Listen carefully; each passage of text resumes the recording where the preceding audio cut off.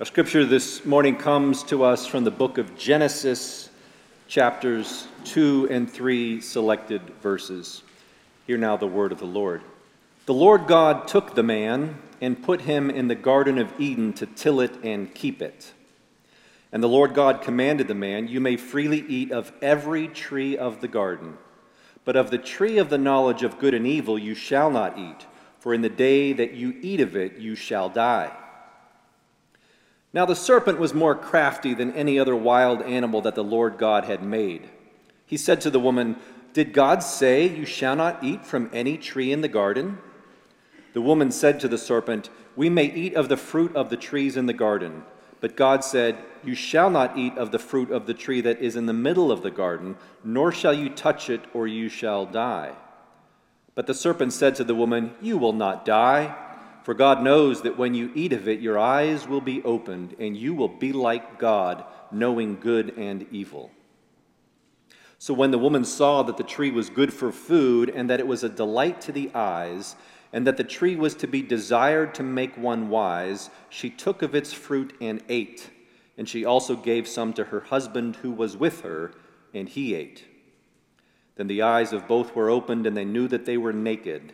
And they sewed fig leaves together and made loincloths for themselves. Then the Lord God said, "See, the man has become like one of us, knowing good and evil. And now he might reach out his hand and take also from the tree of life and eat and live forever." Therefore, the Lord God sent him forth from the Garden of Eden to till the ground from which he was taken. He drove out the man, and at the east of the Garden of Eden he placed the cherubim and a sword flaming and turning to guard the way to the tree of life. This is the word of the Lord. I love to eat. Anyone who knows me well knows that one of my favorite pastimes in life is enjoying good food. In fact, before I was married, one of my primary criteria for a wife was someone who, when we went out to eat, would not always order a salad, but who would always order dessert. After all, if we couldn't share the love of great food together, what was really the point?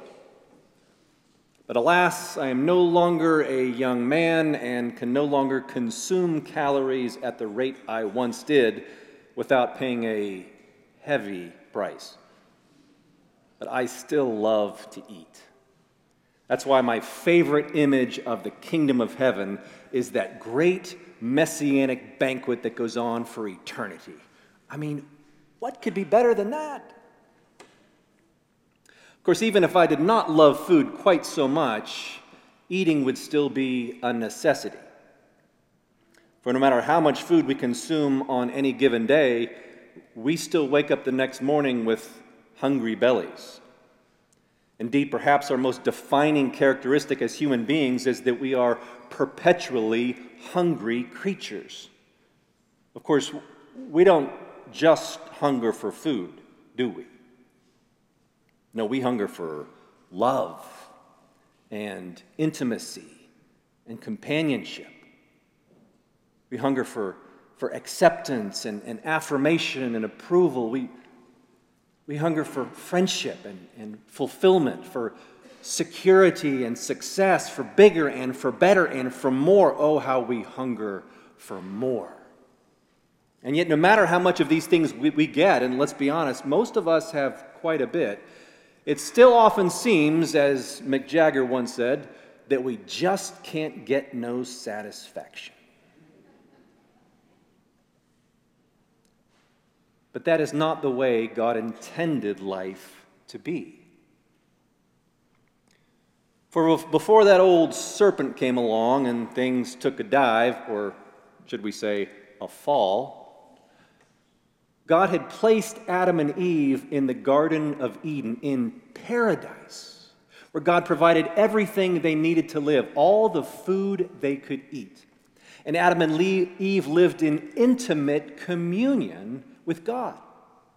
That's actually what it means to be in paradise. You see, the word paradise comes from an old Persian word that means the king's garden. It was that special, beautiful, peaceful place where ancient kings would take someone to honor them and to spend some special time, intimate time with them.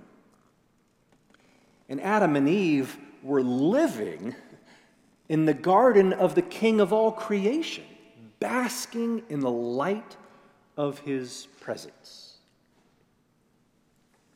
And in that garden with God, everything was sacramental. You see, sacraments are physical things that embody and convey God's grace to us. They're God's life-giving word given to us in a tangible form. St. Augustine referred to them as visible signs of an invisible grace. Sacraments remind us that all of life is a gift intended to bring us into communion with God. They point us away from ourselves and toward the one who made us. Sacraments are like windows through which the grace and the love of God are revealed to us and made real for us. And in the King's garden, in paradise, everything was meant to be a sacrament of God's blessing. Well, except for one thing, of course. The fruit from the tree in the middle of the garden was forbidden. But then that serpent comes slithering along, twisting God's words, sowing seeds of doubt, turning Adam and Eve's thoughts away from God's abundant goodness and generosity to the one limitation that God had set for them. Did God really say that you cannot eat from any tree in the garden? Of course, that's not what God said, and Eve knew it. But the damage had already been done. For God's goodness and wisdom were now in question. And of course, we all know what happened next. Adam and Eve took, and they ate. But the serpent continues to ask this dubious question of us through the voice of our fallen world, although it comes in many different forms, always tempting us to rebel against God's boundaries and commandments. Did God really say that having a lot of money is evil? Did God really say that sex is bad? Did God really say that it's wrong to drink a little alcohol or to enjoy some of the finer things in life? What a cosmic killjoy.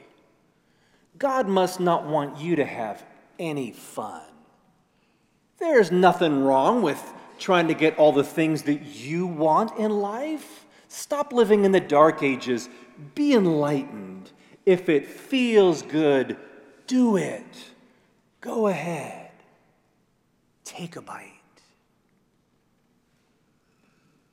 And the serpent is so insidious, constantly tempting us to doubt God's goodness by twisting God's words and making them sound absurd.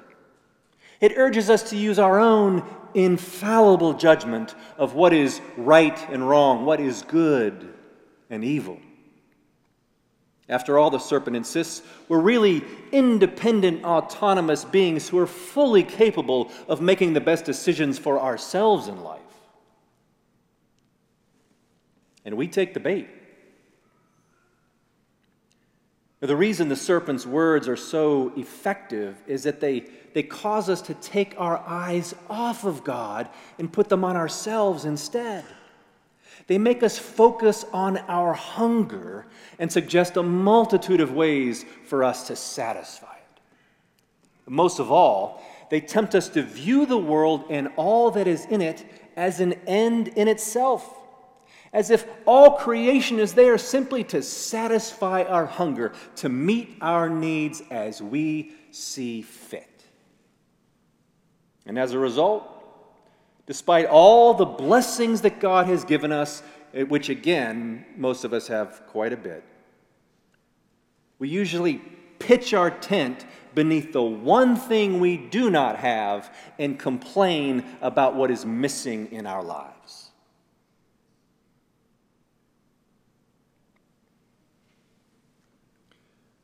According to Orthodox theologian Alexander Schmemann, the original sin is not primarily that we disobeyed God, but that we ceased to be hungry for God and God alone. We ceased to see all of life as a sacrament of communion with God and to receive it all with thanksgiving. For beneath all disobedience in the end is ingratitude. And when Adam and Eve disobeyed God and ate of the forbidden fruit, rather than their eyes becoming truly opened as the serpent had promised, they instead became blind to the sacramental character of the world. And everything became ordinary. Schmemann says that the fruit of that one tree, whatever else it may signify, was unlike every other fruit in the garden. For it alone was not blessed by God and offered to humanity as a gift. It's the symbol of the world loved for its own sake rather than as a sacramental gift pointing to its creator. And therefore, eating of that fruit was condemned to be merely communion with it alone rather than with God. And as a result, the world became opaque to our eyes, no longer permeated by God's presence, no longer a means of communion with God. Humanity lost the ability to see the blessings of paradise in our midst. So rather than becoming enlightened, Adam and Eve became doomed to wander in darkness, groping around for a paradise they could no longer see. Their communion with God shattered. And so their hunger became insatiable. For behind all hunger and all desire is a hunger and a desire for God. And ever since, human beings have tried to satisfy that raging hunger within us with just about everything imaginable. Alcohol, busyness, drugs, food, money, power, popularity, sex, work, travel. But none of these things are able to satisfy us because they are all only capable of offering the appearance of life rather than life itself. And therefore, in the end, they all only lead to death. But thanks be to God that that is not the end of the story. For God refused to abandon us to this fatal exile of blind, relentless hunger. But into the darkness of our despair, God sent us a light, His only Son. And in Jesus Christ, the new Adam, the sacramental character of life is restored to humanity. For Jesus lived on our behalf the life of grateful obedience and humble dependence on His Father as we were created to. In fact, when Jesus Himself was tempted by Satan to satisfy His own hunger in a way that was not blessed by God, Jesus quoted from Scripture saying, a human being does not live by bread alone, but by every word that comes from the mouth of God. For Jesus lived in perfect communion with his Father, and that is what sustained him. And by giving us the sacrament of communion, Jesus is inviting us to participate in his own life-giving relationship with the Father. So when we come to this table with thanksgiving, we are communing with God through Jesus Christ, the true bread of life come down from heaven. That's why another word for the sacrament of communion is the Eucharist, which simply means thanksgiving. For to be thankful is to humbly acknowledge that we are dependent on God for life. It's to direct our attention away from our hungry souls and toward the one who feeds us. You see, even our daily hunger itself was intended to be a sacrament of God's grace, pointing us to the one from whom all blessings flow, the one who alone is the source of all life. That's why the sacrament of communion is appropriately one in which we are fed. After all, it was by taking and eating that which was not blessed and given to us as a gift that paradise was lost and the world became opaque to us. Our communion with God shattered. Therefore, it is by taking and eating what is blessed and given that our communion and our vision are restored as the world becomes transparent to God's presence and blessings once again. And when we live Eucharistically with joyful gratitude to God, then just about anything in our lives can become sacramental. The gleeful laugh of a small child, the musical chatter of the birds, a compassionate embrace from a loved one, the stunning colors of a sunset, a slow walk through a park, the beautiful stained glass windows, a meal shared among friends, the luscious taste of a chocolate molten lava cake.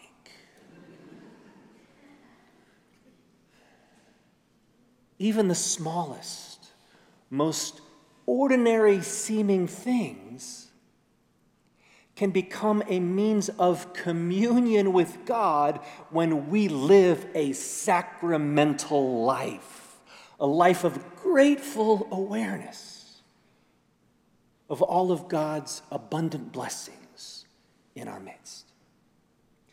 And when we do that, we discover that we're not really east of Eden after all. In his book, The Luminous Dusk, my former seminary professor, New Testament scholar Dale Allison, tells of an extraordinary experience that he had many years ago. He writes, "One mid-afternoon, when I was 24 years old, I walked by my apartment window, which framed a garden in the cemetery next door. I noticed that the scene, which I had looked at often enough to pay no more attention, was somehow magically transfigured. Everything was self-shining, as my eyes saw not the surface of things, but through them. The trees and tulips were colored jewels, the air a clear crystal, the boulders, in the words of Ezekiel, stones of fire. The whole multicolored bliss was a sea of glass, each object a stained glass window. a preternatural brilliance, a slowly breathing radiance, intense yet painless. The essence of beauty suffused everything. And a thought arose in my mind. The expulsion from Eden was only a dimming of vision. We are even yet in paradise.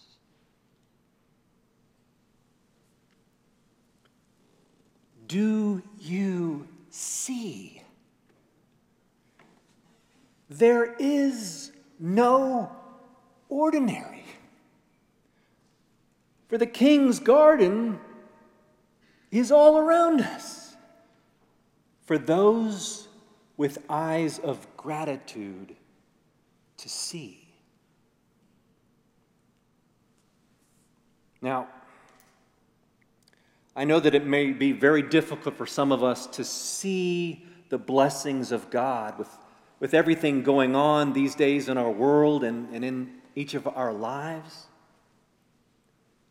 But in Jesus Christ, the light of the world has come among us that our eyes might be opened once again. For Jesus himself is the ultimate sacrament of God's love and grace, God's life-giving word come to us in the flesh.